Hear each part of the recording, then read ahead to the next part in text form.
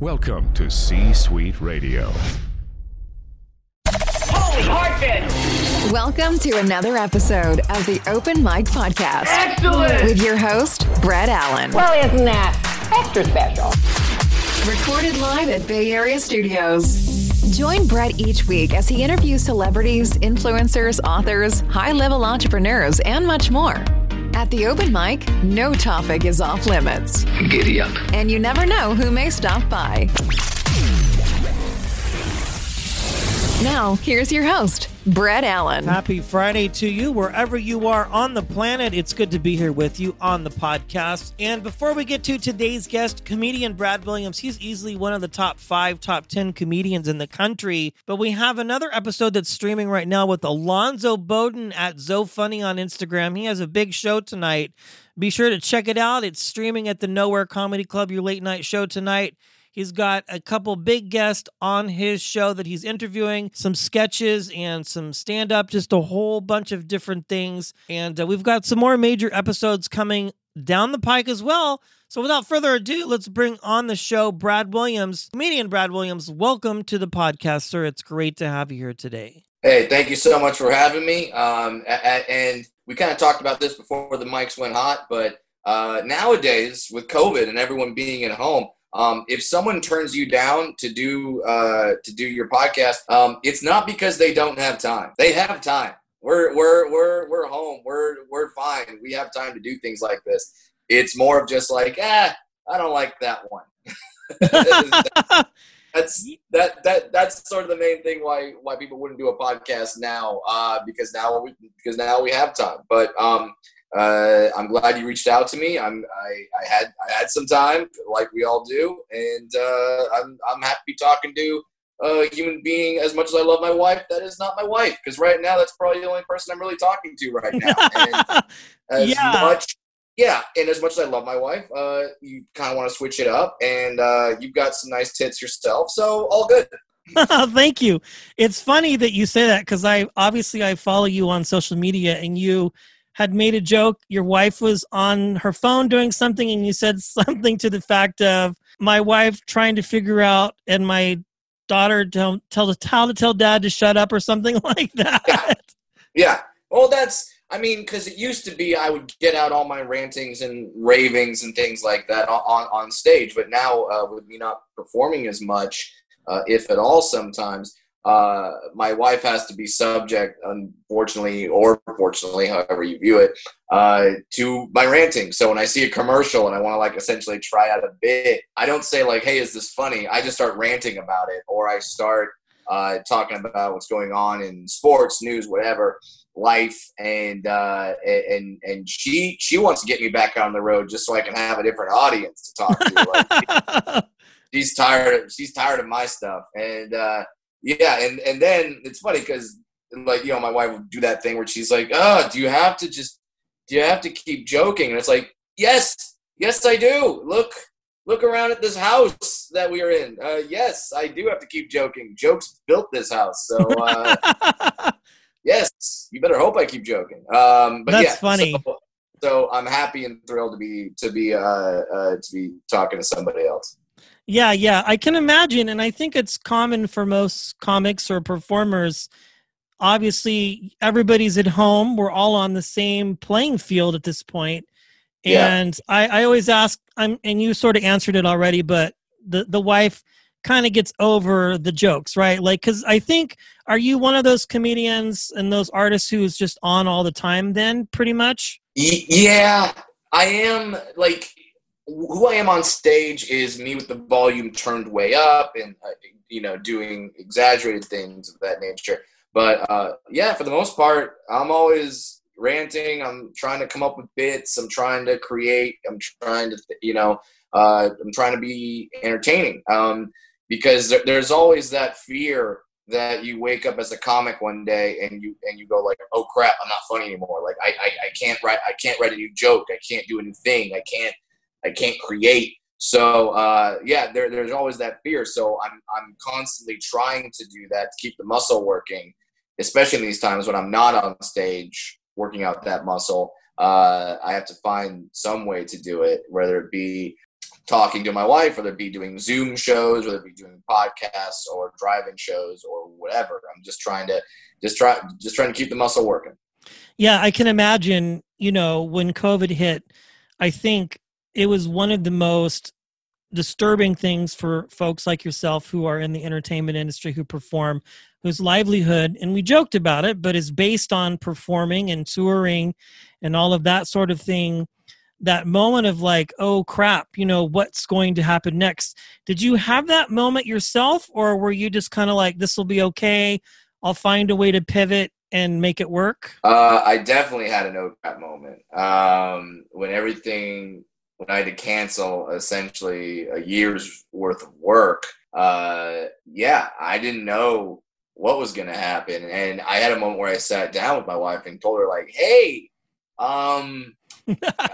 we're fine, but if you could like find a job, or if anything, pops up, I mean, that Uber. If you could be making money in any way, shape, or form, I don't know, maybe we could start an OnlyFans or something like that. That should do. But and we did that for a few weeks, 2-3 weeks, where we were kind of in panic mode, where we just stayed in and didn't know what to do. And then necessity is a mother of invention. You kind of pivot. I joined Cameo, so now if you want to pay me to give you a shout out on your birthday or tell your daddy was an asshole, I could do that. I've done that a few times, actually, the dad, you're an asshole one. That's fine. Also, doing the virtual shows, doing Zoom comedy shows. I've done those, doing some drive-in, even going out to the states that aren't quite all the way shut down and doing live shows in front of live people. I've done that as well. So, we just kind of stopped and looked at our situation and said, we have to keep going in some way, shape, or form. How are we going to do that? And then we figured it out. And, we're doing okay. In terms of the grand scheme of things, we're doing okay. Yeah, especially having children too, that adds to the pressure. If you were a single comic and you just really didn't have any responsibility, not to call anybody out, folks like Nikki Glazer, who she jokes about it, but moved back in with her parents, and just kind of are doing everything you can to survive. So you've been touring a little bit. I saw you were kind of out and about when things sort of loosened up again. Now we're kind of back on semi-lockdown here in the Bay Area. Yeah. On Friday, we're getting ready to shut down all the way around again. How has your experience been with the Zoom shows and the drive-in shows? I think the drive-in, Bert Kreischer was doing that, and he was like, yeah, I'm selling out. I had 700 cars, and it's like, that's interesting to think about, I've never met him or talked to him, but he's the funniest guy on the planet. It's just kind of like, what has your experience been, Brad, doing the alternative in that regard? It's not the same. The phrase, I don't know if I came up with this phrase or not. I don't want to say that I did in case someone heard somebody else. But if stand-up comedy is heroin, all these other shows are the methadone. It's the thing that's it's just kind of getting you by. So the Zoom shows, they're weird. Someone always has their microphone on who's got kids or a dog barking, or they've got their family watching the Zoom, and they turn to each other and go like, "That's so true. You are a slut." And then then that comes on through the microphone, and the whole show hears them. So yes, that happens. I did a Zoom show once where a joke hit, there was a laughter, and then in that second between where the laughter stops and I start talking again, someone rang in right through the Zoom. It was clear as a bell. And she said, well, my camera went out. I can't see him. And if I can't see him, he's not funny. And so I was like, all right, this is the new world order of comedy. So yes, doing that or doing the drive-in shows. I like the drive-in shows. I've done a couple drive-in shows where the front 2 rows are like pickup trucks where people are sitting in the truck bed, so I can see them. I can hear some laughter. Like, I don't need a stadium full or a club full of people to hear laughter. I just need some basic laughs to let me know, okay, that was funny. That was funny. Pause here. Wait, dude. Like, I just need some timing laughs to help me out.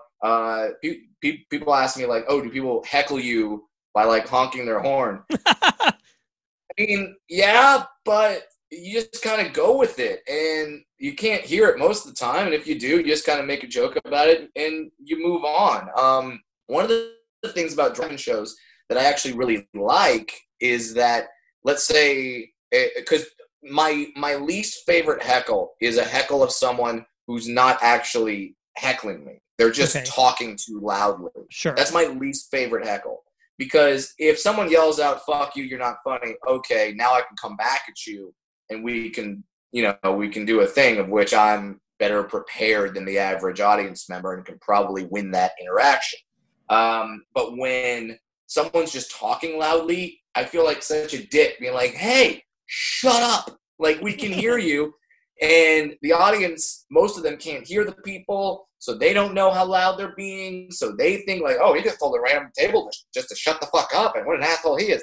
So like, that's my least favorite type of heckler. And the drive-in show eliminates that heckler.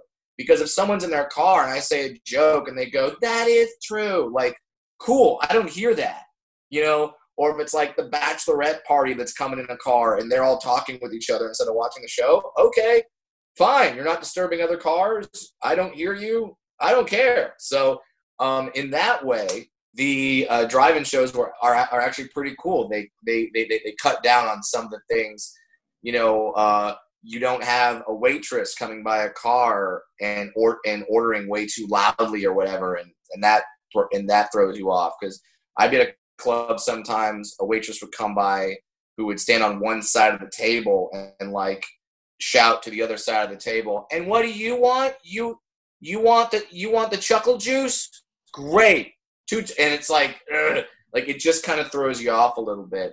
So the drive-in shows pretty much eliminate that. So those are fun as well. Yeah, I think it's been very cool to watch your industry pivot a little bit. Even the clubs who are putting these funds together to help care for the backbones of the clubs, you know, the waiters, the waitresses, the staff, the door people, you know, everybody who helps run that thing. You know, there's several clubs here in the Bay, and the fact that I think, you know, somebody mentioned this the other day when I was talking to them, that, you know, they're the ones that kind of help keep things moving a little bit. So to be able to pivot and still be able to perform and create content for people, I think is huge. Because, and even that's why I think the numbers are so high, is because people just want to be entertained.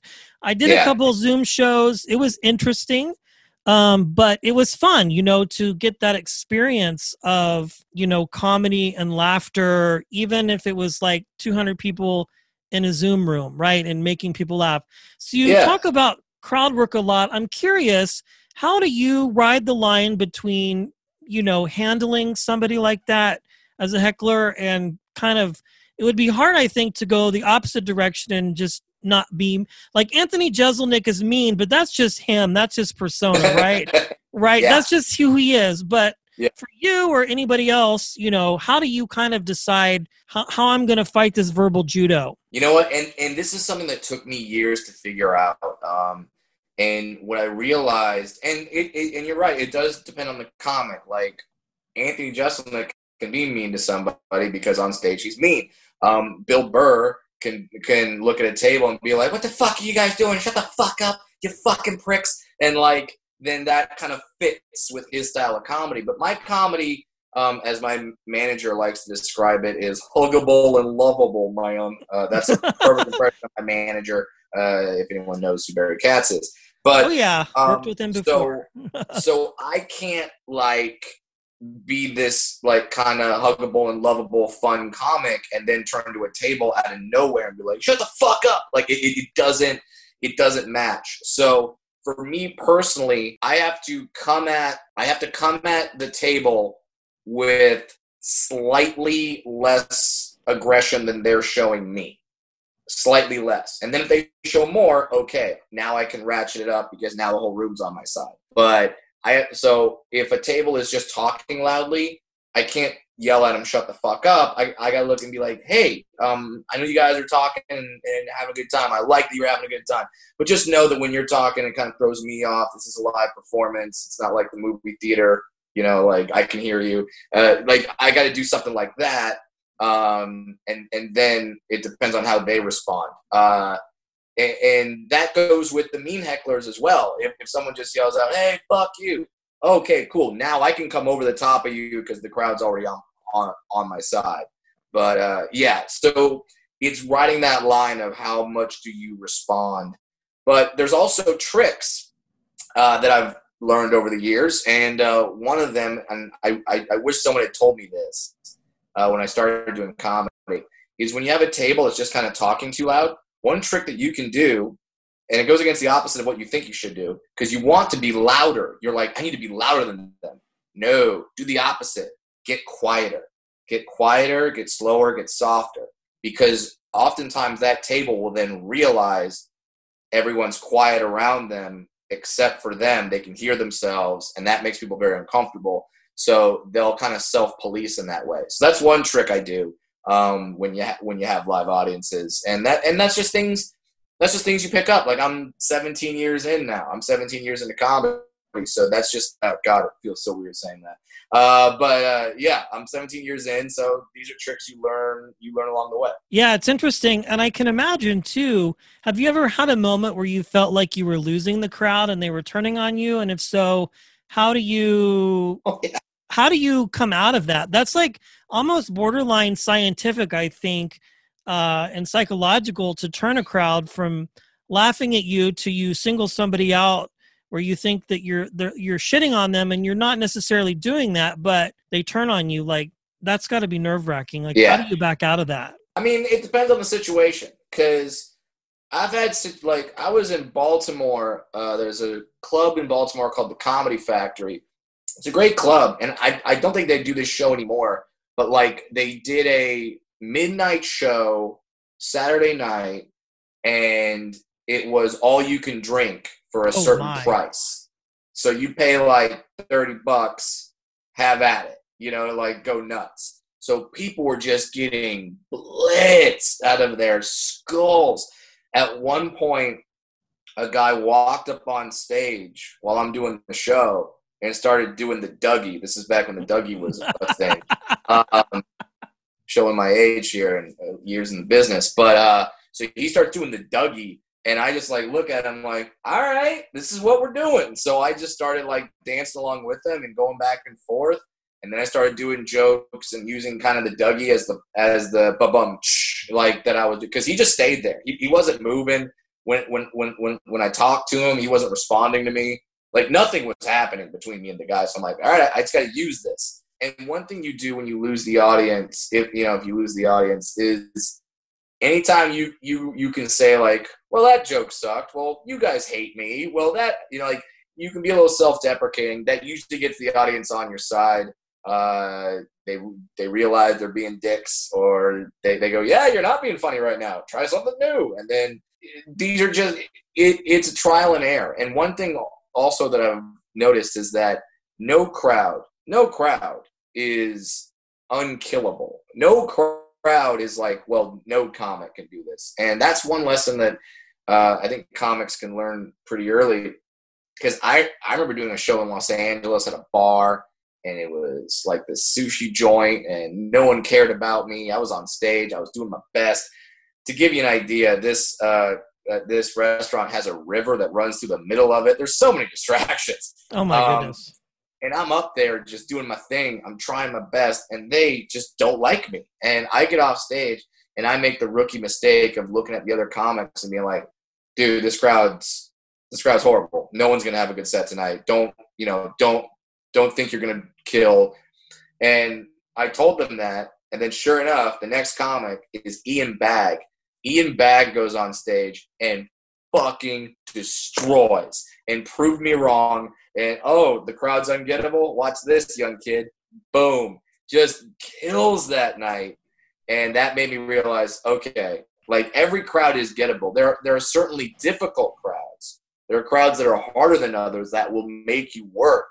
But you can get every crowd. You just have to figure out that combination. You have to crack that safe. And that, to me, is one of the most entertaining parts about stand-up, is if it's not going well, I know there's a way to make it go well. Let's figure that out. Yeah, Ian is the king of crowd work. I've seen him here at the comedy club in Sacramento, and it was it was on a Thursday night, I think, and there was probably like 100 people in the club, so they kind of seated everybody close together, and he comes on and goes, "What's up, everybody? Hello, club empty," and just like from that moment on, just for an hour or so, just went.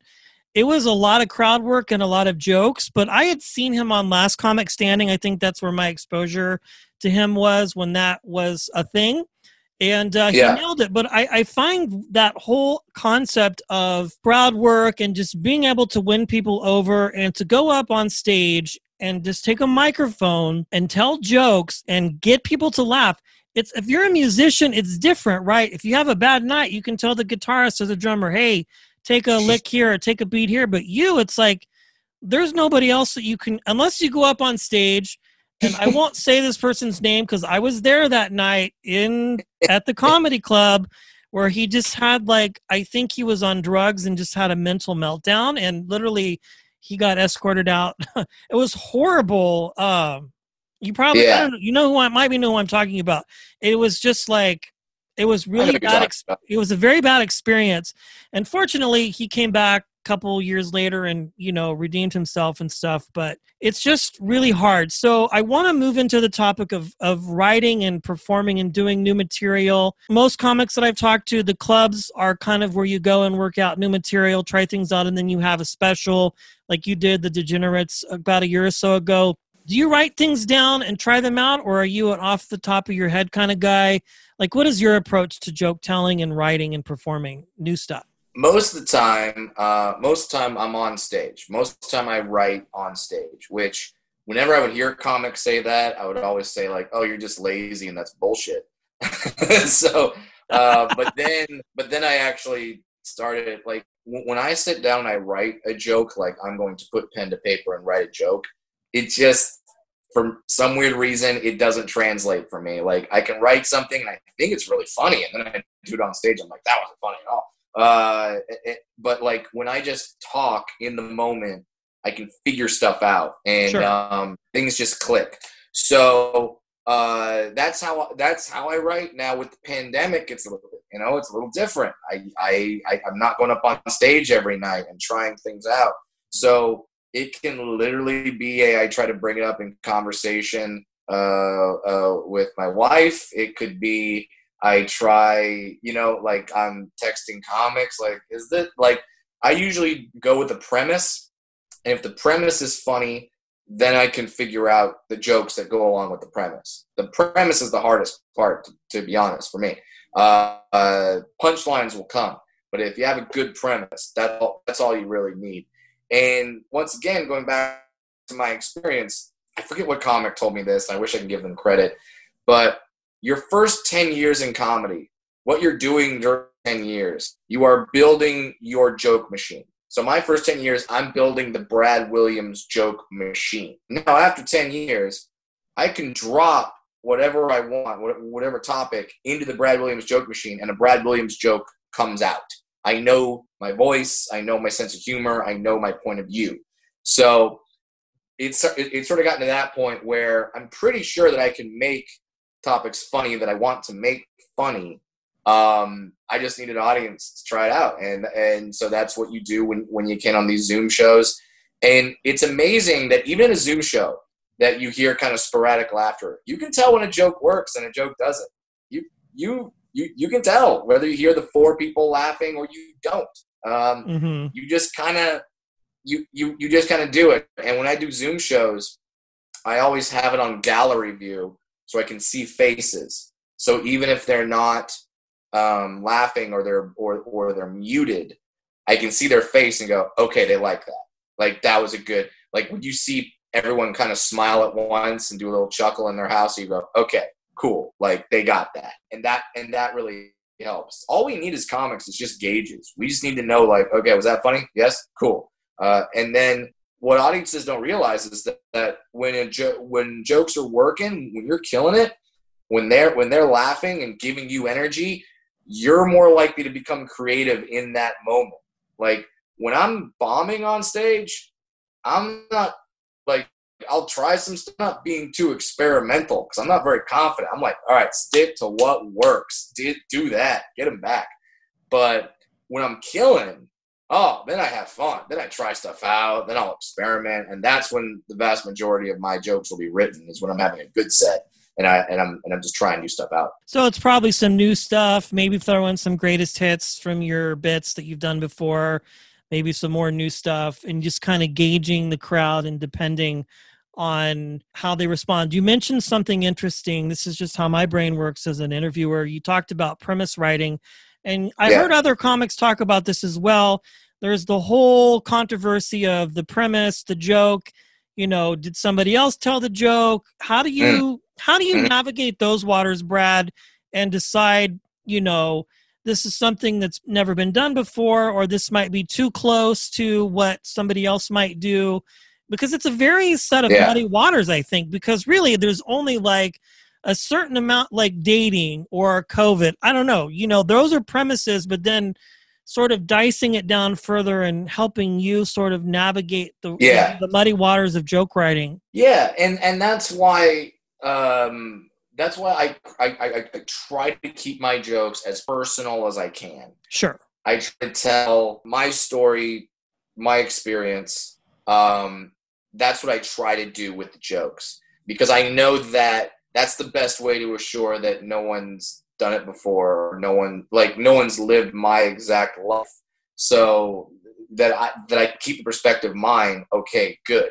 And you know, some comics say they don't like to consume other comedy. I like to consume other comedy. I love watching comedians. A, I enjoy comedy, but B, for the reason you just talked about, I want to know what's out there. And if I'm doing something, I'll give you an example. So about, maybe like 12, 13 years ago, there was a protest in Los Angeles that was called A Day Without a Mexican. And that was where, yeah, I know, right? All the Trump supporters are like, it's my wet dream. But like, I don't know if I should have laughed at that, but it was funny. It's okay. It's all right. See, laughter is an involuntary response. So yes, you should have laughed at that. But yes, so that was what was going on. It's where all the Mexicans didn't go to work for a day, and it would show us how much that they are needed and how much they are a vital part of our community and our economy. And the day happened, and then I was like, oh shit, this, like, I saw certain things, and the main joke that I saw was, hey, if you guys want to take a day off and you know, whenever you want, great, because there was no traffic in Los Angeles that day, just none. We were getting places and doing things, and I had a joke about that, and I'm going to the Improv, and I'm about to go on stage. Joe Coy goes on before me and does the exact same joke that I had written, but I'd never performed it before. So did he steal it from me? Of course not. Of course he didn't steal it from me. He thought of the same joke too, because we're brains, like we're all analyzing the same news, so we're gonna have some similar perspectives. And he did the same joke. It killed. I knew, okay, I can't do that joke tonight. I talked to him afterward, and I said, hey man, just so you know, I've done it a few times, but I haven't done, you know, but that I'm doing the exact same joke. And he goes, well, I'm doing it in a week on Kimmel. And I go, well, your joke then. Your joke. That's yours. So you always have to be aware of it, and that's why I consume comedy, so I can know.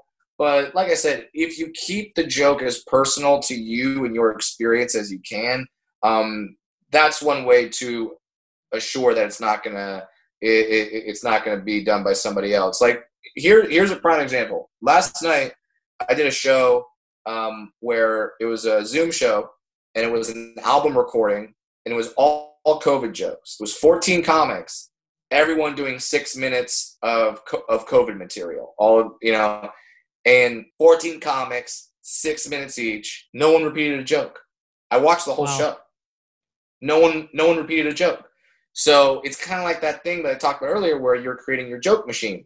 Like, if everyone has their own joke machines, it's all going to come out in their same perspective.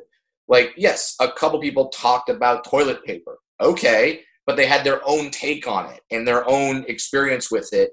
So it was never the same joke. So it was fun. And no one saw someone do a joke about toilet paper then go, oh, stole it from the second comic. They didn't know, because it was completely different. So just keep the joke as personal to your experience as you can. And then no one's lived your life exactly. Maybe a similar life, but not your life exactly.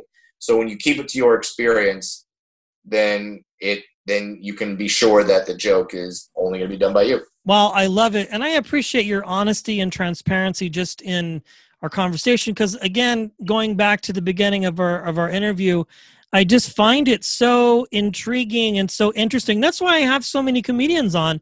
And a lot of my peers will ask me, well, do you ever run out of things to talk about with them? And I'm like, no, because everyone is so uniquely different in their style and their voice. And it's like this world, like television or even actors, it's like, outside of this medium, we may not have this kind of conversation other than if I saw you at a show and came up and said, hey, thanks for your art and your comedy, and then most comics are kind of introverts and they're like, yeah, thank you. And then they just, bolt out of the club and or go back to the comedy apartment or whatever and just like get ready for the next show. It's just so interesting. Oh man, you haven't met me after a show. Then I will bother my fans because they'll come up to me after a show and be like, "Oh man, you're so funny. That was great." And I'll just be like, "Hey, I'm going next door to the bar. You guys just want to go and have a beer?" I do have a funny story about that. Gabriel Iglesias was here and he was up in Sonoma State, did a big show, and we just happened to be out and about, and he showed up at an Applebee's of all places. It was so ironic. He comes in there with his, couple of his guys, and we bought him drinks, and one of our people actually paid for a lift for him to get back to the hotel. And nice. I just think it's great when I talk to people because there's just a side of you and others that I think my listeners want to know. And that's why I think what makes me different and just kind of not asking the same types of questions and sort of just getting into the bits and pieces of what you do, because it's not like any other profession out there where, you have a 9-to-5, you are putting yourself on the line and you're telling jokes, and you've done well even in the COVID. I've seen you do shows and performing at these clubs and really just keeping it going and joking about, honey, can you get it? If you find something, maybe you can do DoorDash or Postmates. Oh my God. No, it's interesting because, everyone had to pivot. Everyone had to figure out whatever their job was. And it's funny because we're discovering a lot during this time in terms of like, there are some people that we thought always had to go to an office. No, they don't. I work from home permanently now. Yeah, they don't have to. They don't have to go to an office. Nope. There are some people that thought that if you're an executive, you have to fly across the country and do a face-to-face meeting and shake a man's hand and look that person in the eye.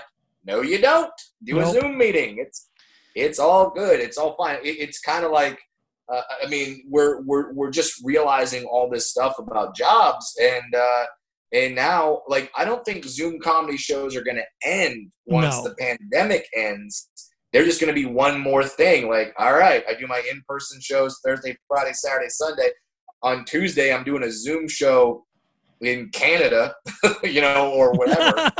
and you just do that. So I'm intrigued to see what happens. Once we kind of get back to normal in this sort of hybrid world of pre-COVID and during COVID, kind of has to meld together. I mean, how many relatives would you love just to do a Zoom happy hour, have a drink with, and say, "All right, cool, see you in 8 months," like that, like rather than have them fly out to see you or you stay with them or do whatever. It's kind of cool that we can just be like, "All right, we did the thing.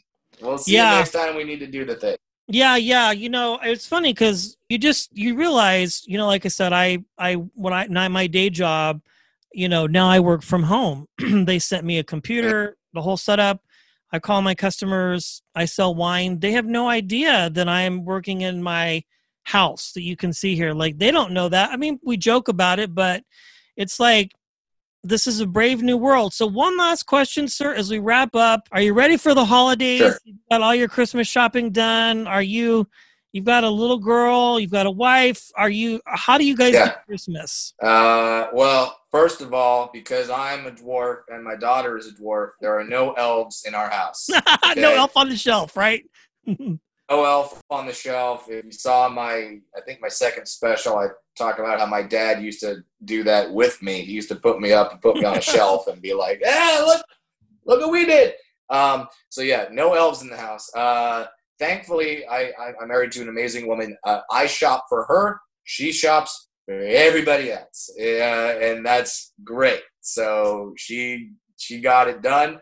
Also, one thing that I started doing, and it was kind of on accident, I like, someone would send me something. So someone hit me up online, send me something, and I would throw it up on my Instagram and be like, hey, thank you for this bottle of whiskey, and then all of a sudden people were like, oh, will you do that with my product?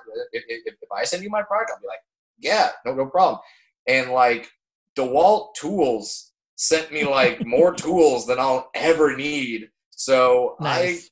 I got enough gifts for all the people on my list just from tools, and I didn't have to spend a damn dime. It was pretty nice. So that's funny. So for the holidays, we will go down to my parents' house.